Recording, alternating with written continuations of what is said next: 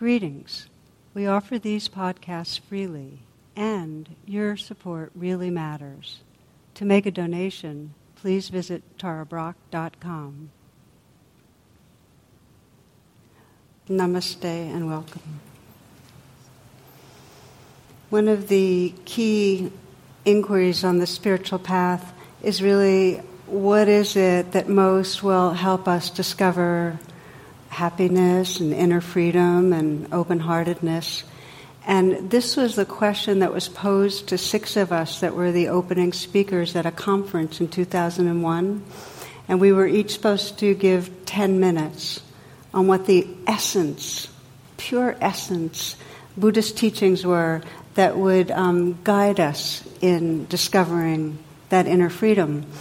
And in 2001, the lineup was such that I was the second person, I was the only woman, and I was the kind of youngest in terms of seniority as teachers. And the person that went in front of me was Roshi Baker, and he was Richard Baker, and he was very, very well known.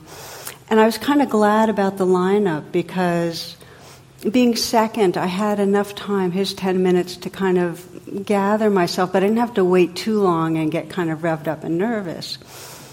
So he went first, and he got up, and the question was posed, and he said, the key to freedom is intention and attention.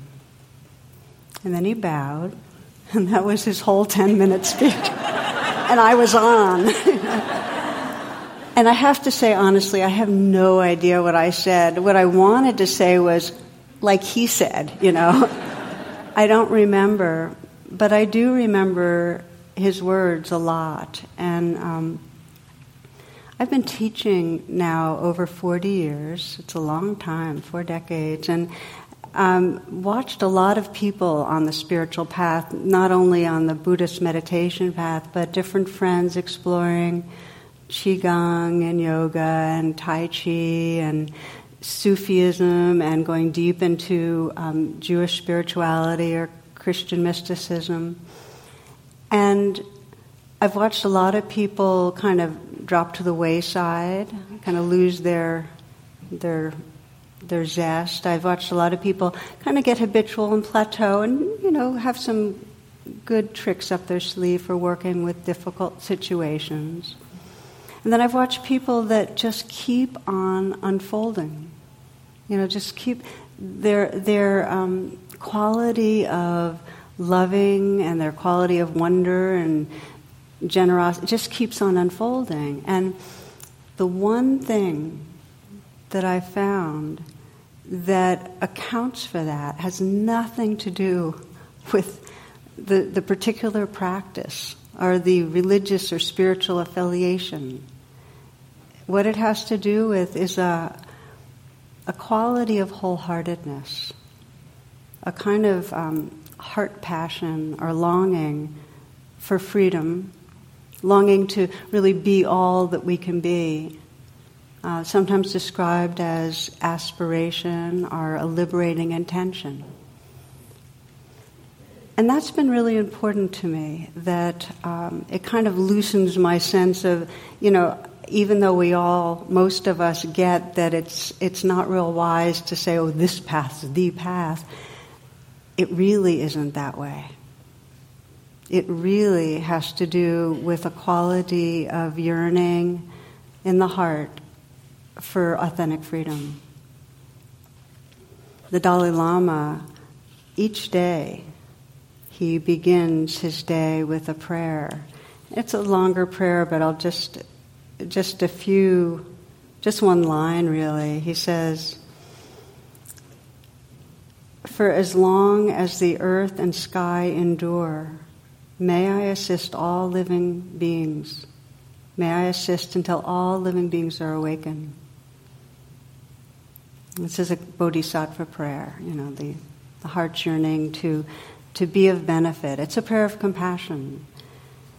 Whatever the prayer is, if there's a conscious remembrance of what matters, there's this, sometimes think of it as kind of a virtuous spiral, that our longing to be loving or awake brings us into more presence, so there's more loving and wakefulness, which then makes us value it all the more, and that longing then allows for more. So there's this kind of spiraling that comes out of intention. It's a complex word, intention. I'm going to come back to it a few times. There's many layers usually. The Buddha said that our entire life arises out of the tip of intention. It means that every experience you have, everything that unfolds is coming out of some quality of what is important to you in that moment. There's an urge that creates an energy that manifests. And it can be on any level. A story of a man who wrote to the IRS and he said, "I've been unable to sleep knowing that I've cheated on my income tax. I've understated my taxable income and have enclosed a check for $150. If I still can't sleep, I'll send the rest." So, intention, a lot of different levels. So what we'll do tonight in this session, in this reflection together, and there's going to be several times I ask you to reflect, is explore really, I sometimes call, and I love the language of the compass of the heart. How do we really arrive in this pure aspiration that brings us to freedom? And how do we move from the natural tendency to have egoic intention, which we all do. We all have it. But how do we recognize that and drop deeper into a liberating aspiration? So that's our inquiry. And I like to include one of my favorite poems from Mary Oliver, just the very last couple of lines, which have now become very well known. She says, "Tell me, what else should I have done? Doesn't everything die at last and too soon? Tell me, what is it you plan to do with your one wild and precious life?"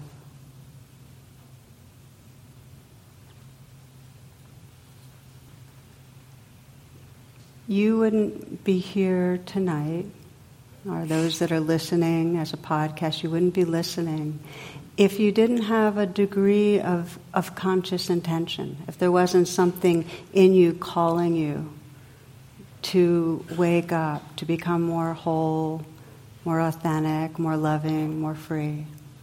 It just wouldn't be happening. And if you think of your life, you wouldn't spend time with a loved one, or you wouldn't help somebody in difficulty, or spend time in nature or in some creative venture if there wasn't some yearning in you to express that inner freedom and love. And yet, as we know, for huge swaths of time, we're out of touch with those currents. And I often say, let's just think of today. And if we're honest, and I can certainly look through the day and watch my own ins and outs, we spend a lot of moments where we're really far from remembering what matters really to us. We get very caught up, which isn't something to add a layer of judgment to, but more, can we notice? Can we notice that? So we're going to look at the layering of intent. I often, in almost every time I lead a meditation, I'll begin by saying, okay, listen to your heart for a moment and sense, what is your deepest intention right now? And periodically I'll have someone after class say, I did that. I have no idea what my intention is. And I love that because it's really honest.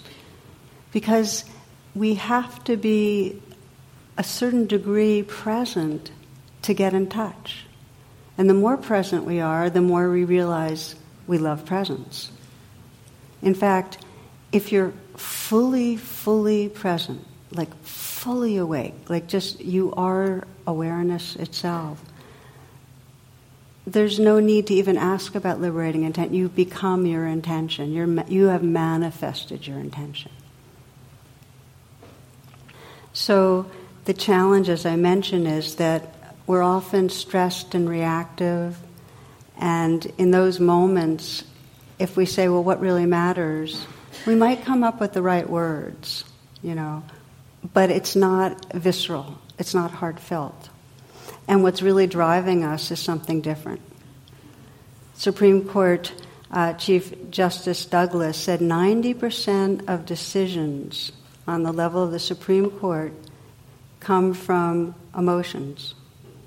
10% are the thoughts that rationalize the decisions. Okay? So you get the idea that this intention, when it's real emotional, it's what I want, what I fear. That drives things. Carlos Castañeda put it this way. He said, conclusions arrived at through reasoning have very little or no influence in altering the course of our lives. So the real player through most of our life moments are what we call the egoic layer of intention. And just to say a little more what I mean by that we are largely driven by the impulses from the survival brain that's sensing, what's the danger? What do I have to worry about? What's the problem to solve? How can I increase my advantage? How do I get more of what I want? That's usually the level that's moving us through the day. Cute story. An honest 7-year-old admitted calmly to her parents that Billy Brown had kissed her after class. How did that happen? Gasped her mother. It wasn't easy, admitted the young lady, but 3 girls helped me catch him. So the challenge is that it becomes habitual that our intentions coming from the limbic system, that becomes our habit. If you look at the day, it's very deeply patterned that we're in the frame of there's a problem to solve. There's something I need to figure out. How many of you have noticed that? How much that's an orienting, okay, yeah. So there's a lot of moments that it's just plain habitual. It's not that it's serving survival or serving our flourishing, our intentions. They're habitual patterning of just seeking for something more. There's something missing. This incessant dissatisfaction or restlessness.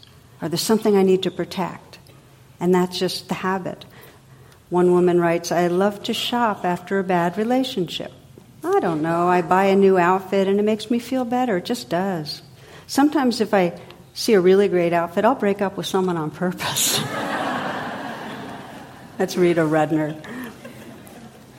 Okay, so ego intent commandeers many of our moments, and this is the Chinese Buddhist text that just says, this is a familiar sequence, some of you will remember it, from intention springs the deed, from the deed springs the habits, from the habits grow the character, and from the character develops the destiny.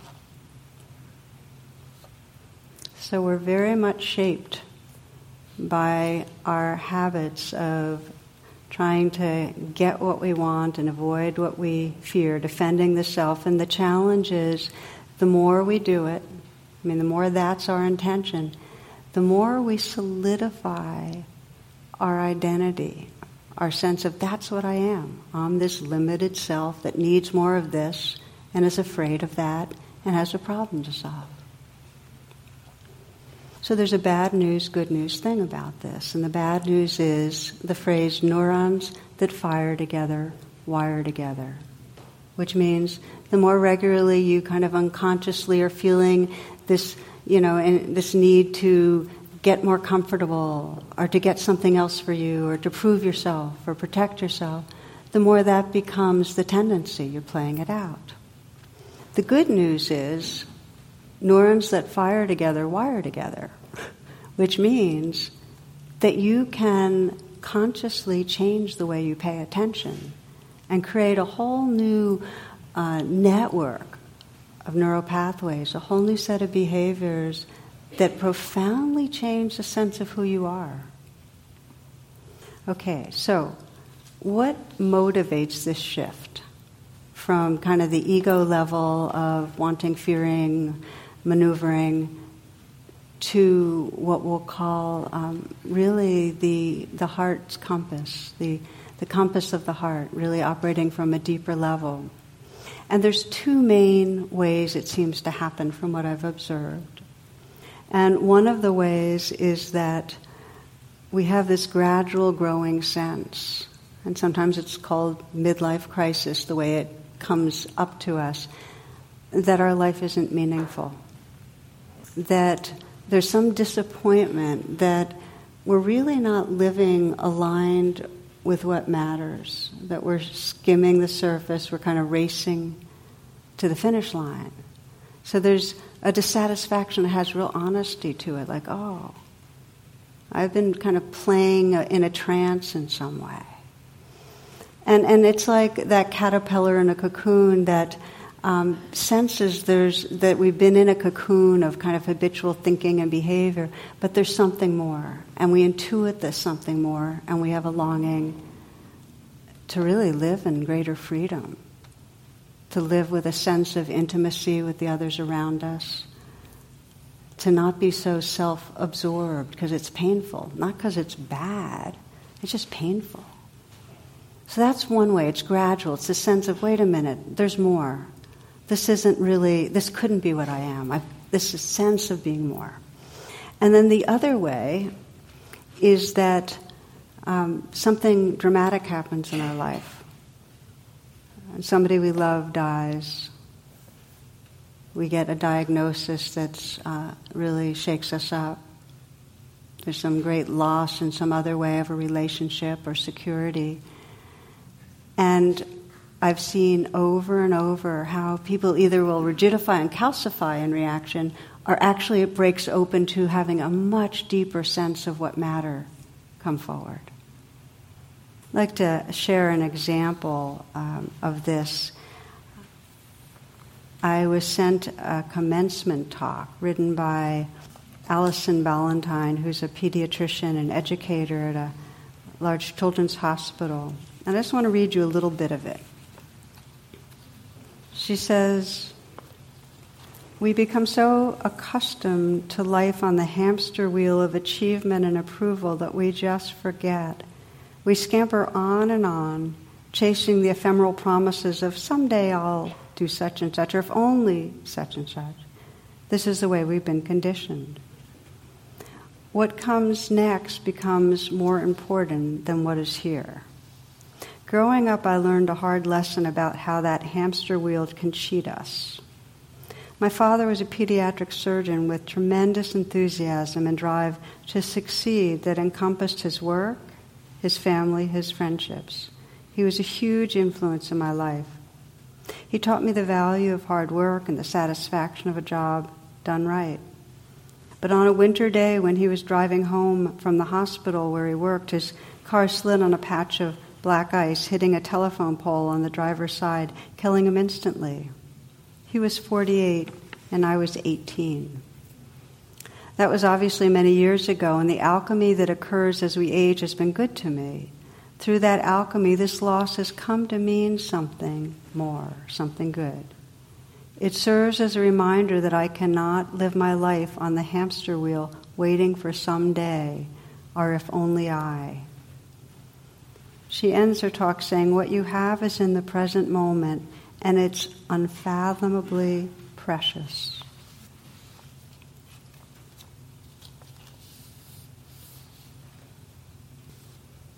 It's sometimes called the wisdom of impermanence that drops us into a deeper sense of what matters to us.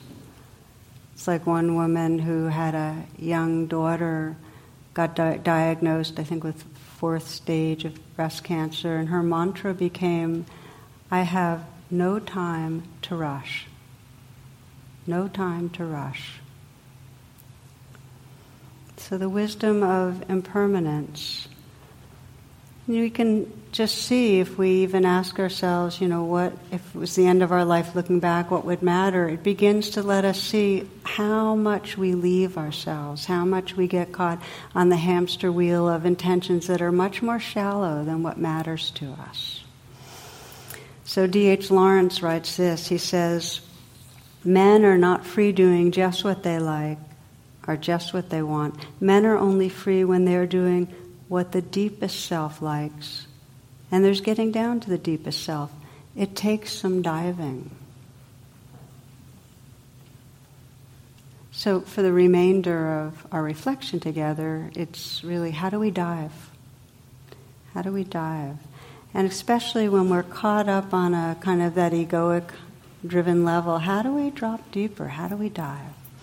And again, I'm going to name two approaches. One of them I've already mentioned, which is the wisdom of impermanence. Any reflection that reminds us of reality. And reality is, this is fleeting, this life. We have no idea how long we have. We have no control over the big things in our life. There's all the reason in the world to pause and really let this moment matter. When I say this moment, I'm not even meaning this, we're in a talk now and then you go home and let that moment matter. I mean, let this moment. We're so in the habit of postponing, thinking it's what's possibly going to be good is around the corner or it already happened. It's very rare that we just let go of all the ideas and thoughts and have this moment matter as much as any moment in the universe, that this is it. And when we care about being fully awake, this moment starts mattering. It's not in the future anymore. So the approaches, one approach is remembering impermanence, and the other approach is actually deepening our attention to what's happening right here. Because the very ground of practice is in this present-centered attention. In other words, if we don't have capacity to notice what's going on right here, we won't remember what we love. Let me read you a short part of a poem from Denise Levertov. She says, she's addressing this to the Creator, to God, to the Lord. She says, I stop to think about you, and my mind at once, like a minnow, darts away, darts into the shadows, into gleams that fret unceasing over the river's purling and passing. Not for 1 second will myself hold still, but wanders anywhere, everywhere it can turn. Not you, it is I am absent. You are the stream, the fish, the light, the pulsing shadow. You, the unchanging presence in whom all moves and changes. How can I focus my flickering, perceive at the fountain's heart the sapphire I know is there? Can you feel the yearning in that? That sense of how we're all over the place, and yet there is something in us that wants to let go and open into that gem of presence, that the light and love that's here, if we can just pause and let ourselves arrive. So the beginning of diving is taking some quality of presence and shining the light on what's my aspiration right now? What's my intention right now? And what that means is that we begin with whatever is arising on the egoic level. In other words, we start where we are. If you want to deepen your intention, start by noticing what your more surface or superficial intention is. I'll give you an example that touched me. A story that touched me is a woman who had had a standoff for decades with her older sibling, her older sister. So this woman was the black sheep of the family. She was impulsive and non-traditional. She was the bad girl. She got in a lot of trouble. When she was younger, she would say the wrong thing and be misunderstood and felt unappreciated.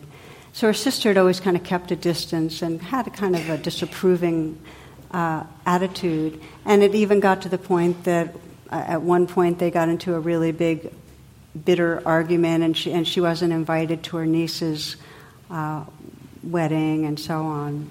But what happened was their dad died, and now they were having to take care of their mom, and it forced them together in a way, especially at the holidays. So one Thanksgiving, there they were, and she was a meditator, so she's going to draw on her meditation, and so she wouldn't be so reactive.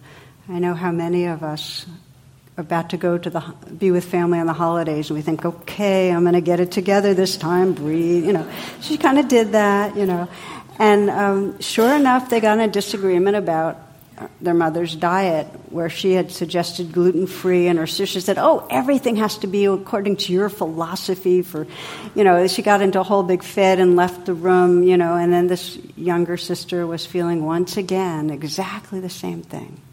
Not seen, not respected, not appreciated, disliked. And she asked herself, what's wrong with me? Why can't I make her like me? She doesn't understand me. Went into all of that. And so then she paused and began what I'm describing as diving deeper. She said, okay, so what's my intention here? What is my intention in being in relationship with her? And she was really honest. She said, well, I want her to respect me, and I want her to respect my knowledge, and I want to feel seen, and I want to feel valued. So these are completely reasonable intentions. It's just that they may not serve. They're the level of the ego that wants reassurance. But she named them, and she had a lot of self-compassion for that young place in her that wanted to be seen and respected. And so she did, as we practice often, she felt that young, vulnerable place that wanted to be seen and offered kindness. Her sister wasn't around at that moment. And when she was there for a while with that younger part of her that kind of sourced the ego intentions, she could then say, so what is my deepest intention? What is my deepest intention? And it was in those moments that she could say, I just want there to be a loving connection between us. I want there to be understanding. That became her prayer. And that was really sincere. It had been a lot of years that a lot of stuff got in the way. She just wanted there to be a loving connection. So for the rest of the evening, they were more engaged, and she didn't feel the need to kind of assert her opinion or defend herself. And then months later, they got together for Hanukkah, and there was a lot more ease. And that time, they laughed together over some old family stories. And later that night, her sister confessed she was having a really hard time with her teenage son, and at the end, thanked her for being a good shoulder to lean on and someone to listen to. And she said to me, she said, Tara, I realize that it's not my will, but my heart's will that I most need to be with and be living from. And my will was this demand in some way that she appreciate me, that she see me. And my heart's will was just this longing for love. So this is an example of shifting from an ego intention to really a deep, deep aspiration. Because the reality is when we're with each other, our behavior communicates what level we're living from. Even if we don't say it in words. For this woman, she didn't have to say anything. Her sister was picking up the sense of, I want you to like me, I want you to agree with me. That energy was there. It shifted. But the important thing to say is, she couldn't dive deeper until she had brought compassion to the ego level. Because it's not bad. It comes from vulnerability and it needs attention. So let me invite you to do a reflection where you can explore the diving deeper for yourself. And you'll have the opportunity to just pick one situation that you'd like to be more awake in. Okay? Take a moment if you'd like to adjust how you're sitting.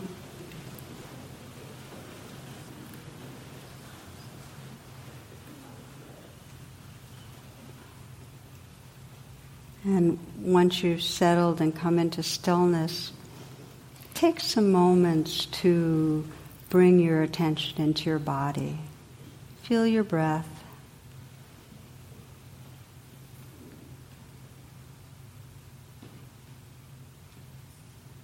Feel your body breathing. Notice if there's any places in your body that want to soften a little. Relax a bit.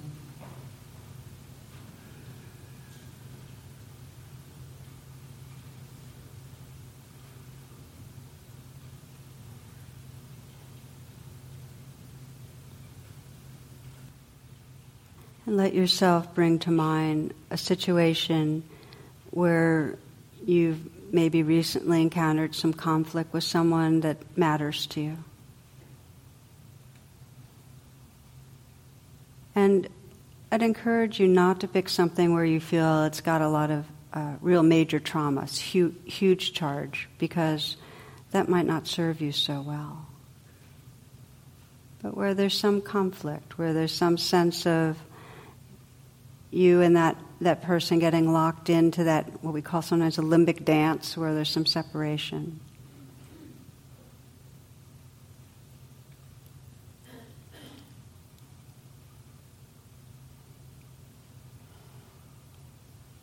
And when you have a situation in mind, allow yourself to go right close into it in your mind's eye. So you can perhaps see the other person visually or hear their voice and sense their tone and their message and sense what came up in you, what's going on.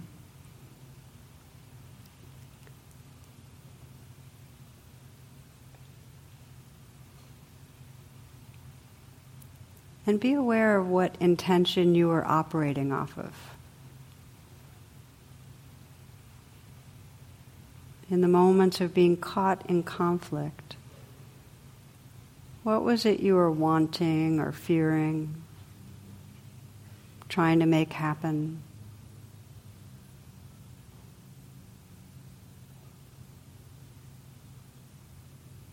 What were you trying to defend or protect?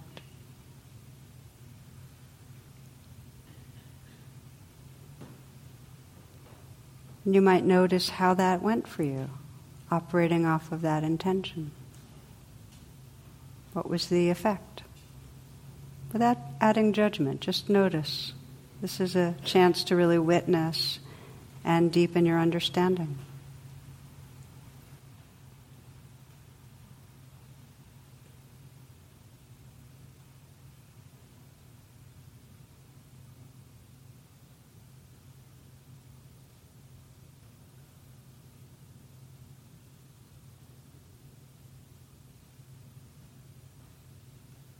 Noticing we might call the ego level of wants and fears that end up shaping our behaviors. And then ask yourself, well, what would happen if I had paused? You know, the language of the sacred pause. If there was a pause right when things are most intense, locked in some way. And in that pause, imagine you could just freeze and everything fades away on the sidelines. So you're just with yourself for a little bit. And let yourself be aware of the intention that was driving you. And let yourself be aware of the vulnerability under that intention. The place in your being where you felt in some way threatened or hurt, unseen, unloved, misunderstood.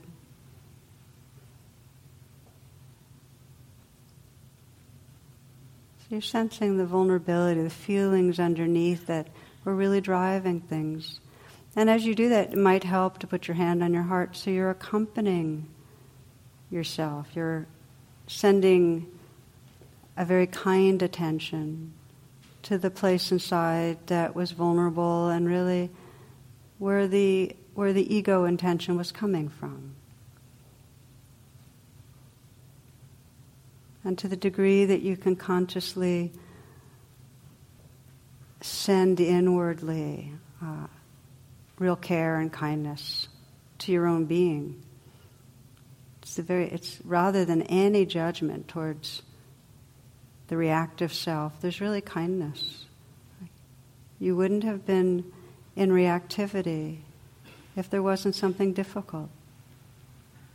So just sending some kindness and seeing if you can just let it soak in to the place that is upset.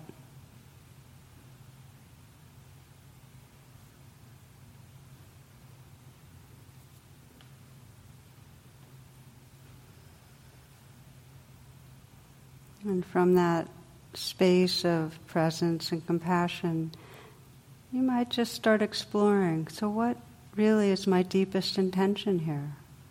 What most matters?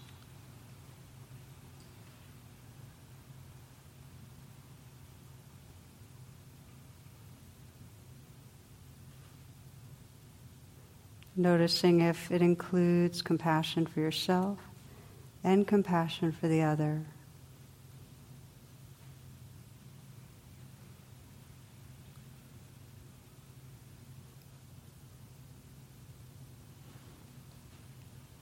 And let it be your heart's prayer. Let that be a sincere aspiration. I mentioned earlier, not my will, but my heart's will.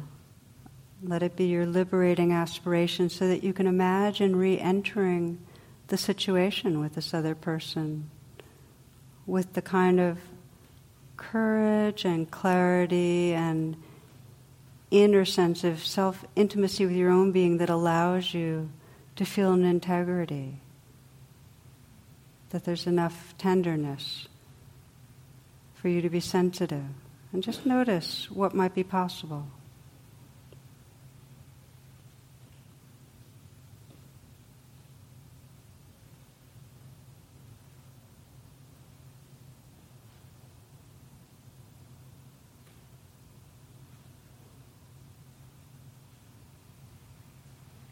It's natural to forget. It's natural that the old patterns reassert themselves.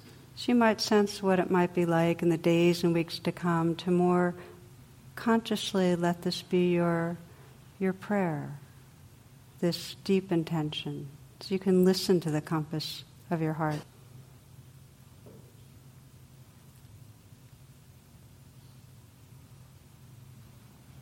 Many find that trance of reactivity starts diminishing as they learn to pause, pay attention to what's going on, the current level of intention, bring kindness, and then dive deeper. Ask that question, what's the real liberating intention here, my deepest intent?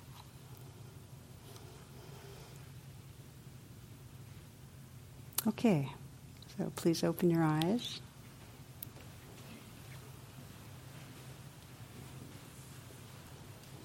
So we're going to be, I'm going to be continuing a bit on this theme in the next class, working with anger and reactivity. But I want to just share with you a few things. I was exploring this whole domain with a small group of people in Virginia, and one of the questions was, well, how do you get to liberating intent when you're just in chronic pain? I mean, when I'm in chronic pain, I don't have any grand vision except for I just want it to go away.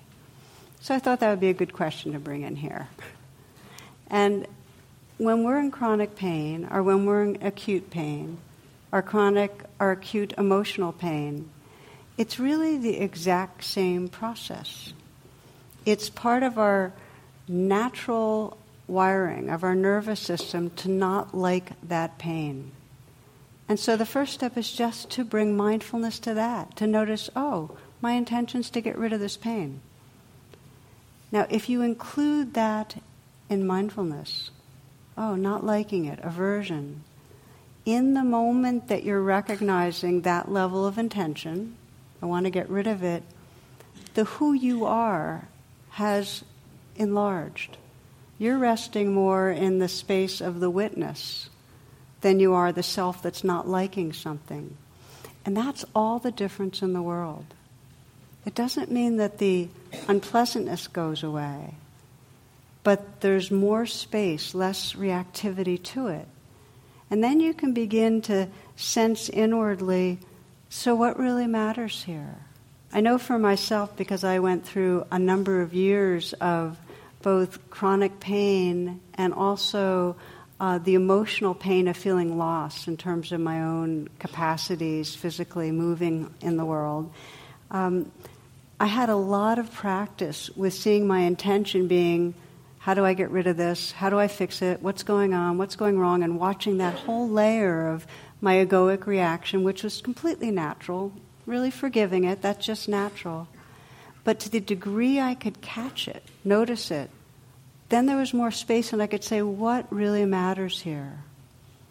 And for me, what came was a similar kind of prayer to what has been described as the bodhisattva aspiration, which is, please, may this suffering, may this pain, may this discomfort serve to awaken me in some way. May it make my heart more compassionate. May it bring more wisdom. There's a real power to sensing into what most matters, even and especially when it's difficult. For many people, when they can begin to sense that deeper aspiration, it gives meaning to what's happening. Not meaning like, oh, this is meant to happen, so this and such will happen, but more meaning like, oh, even this I can learn from and grow from and deepen from and serve from and live more fully from, even this. So I want to invite you to try this out, this particular way of touching into aspiration, just for a moment, and sense for you how it fits for you in your life. And that means, again, closing your eyes, if you will.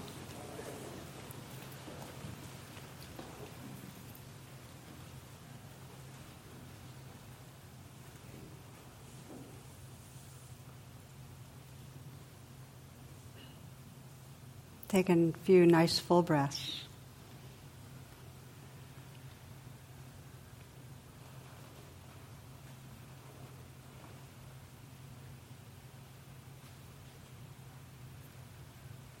I'd like to invite you to bring to mind something going on in your life that you know your habitual reaction is, I want this to go away.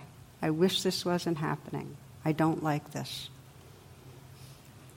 And it could be physical illness, emotional pain, something going on in a relationship, something difficult in your work life,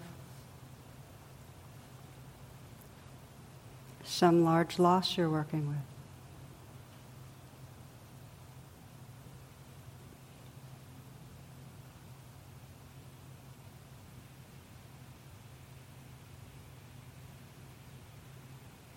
And be aware of your habitual way of relating to it.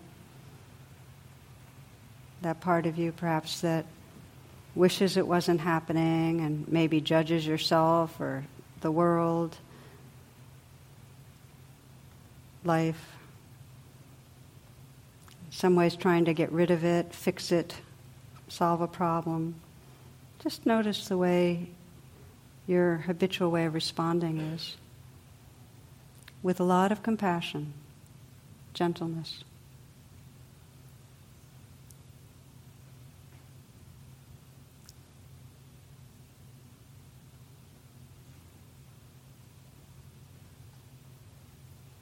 And then explore what it's like when you sense this difficult situation and you let that prayer hold it. Please may this serve to awaken wisdom and compassion.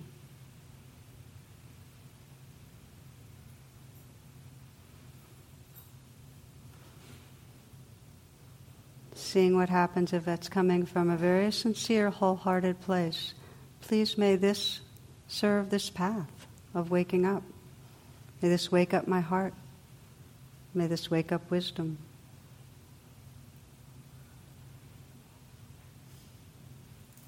Notice what happens when you draw on that deep intention.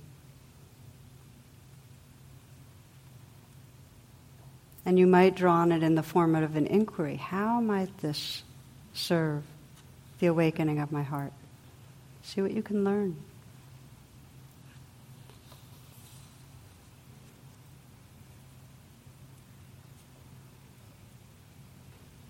And continue to just meditate with your eyes closed and reflecting on what it really means to have a liberating intention. We kind of know what it's like when we're being driven by wants or fears. But people often ask, how do I know if it's truly a deep aspiration, a liberating aspiration? So I'm just going to name a few qualities and just feel inside how they sit with you. So one characteristic of a deep or pure aspiration is that it has to do with manifesting your innate potential.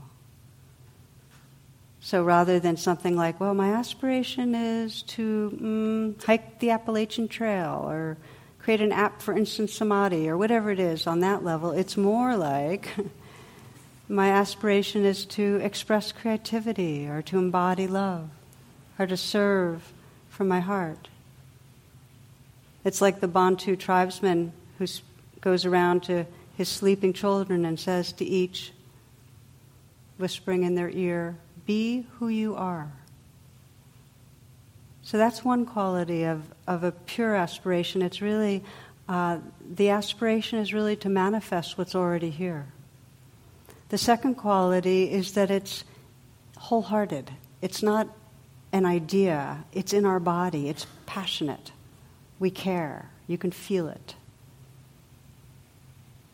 And the third is that it always relates to this moment. A true aspiration has to do with what you can experience right here. St. Augustine writes, "Dear Lord, please give me chastity and continence, but not yet." Down the road. So a liberating intention, the compass of the heart that's really alive, it has to do with awakening our full potential. It has to do with really sincerely, wholeheartedly caring about what we care about. And it has to do with this moment. And when those are there, here's the deepest tip. It doesn't feel like it's coming from yourself. A deep aspiration, a pure aspiration, feels like it's arriving and arising from loving awareness. It's calling you home. It doesn't have a sense of a self in your mind talking to you. It's something much more formless, vast, and mysterious and true. So we'll close with a final reflection. Your eyes are still closed. Just again, feel yourself here.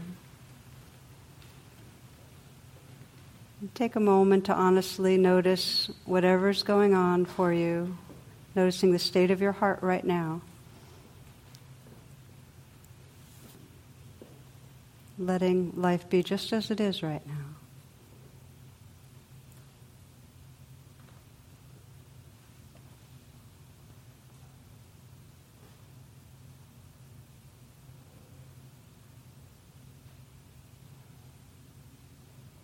If you were in the last moments of your life, and you're looking back, what would most matter? What would truly most matter about what had unfolded, what you had experienced, how you showed up?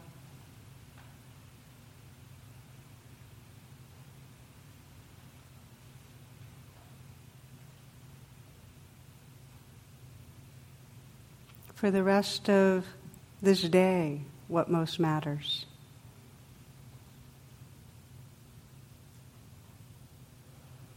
What really matters to you? What matters to your heart?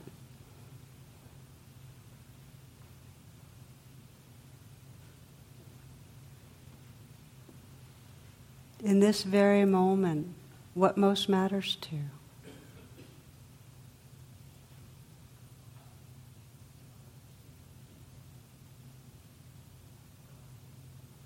And whatever most matters, just to let go and be that experience. Be what you care about. Be the love or presence or awareness or peace that's really your own essence.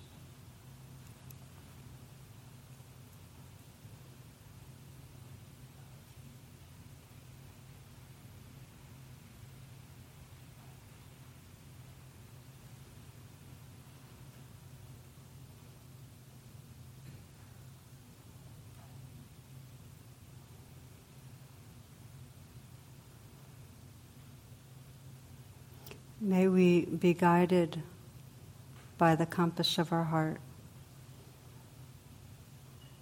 May this life emerge moment to moment aligned with the love and awareness that's our deepest nature. May all beings awaken to realize the truth of who they are. May all beings touch great and natural peace. May all beings be free. Namaste, and thank you.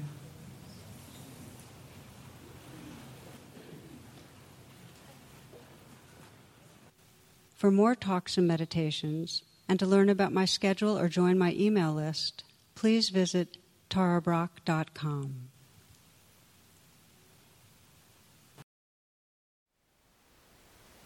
Thank you for listening.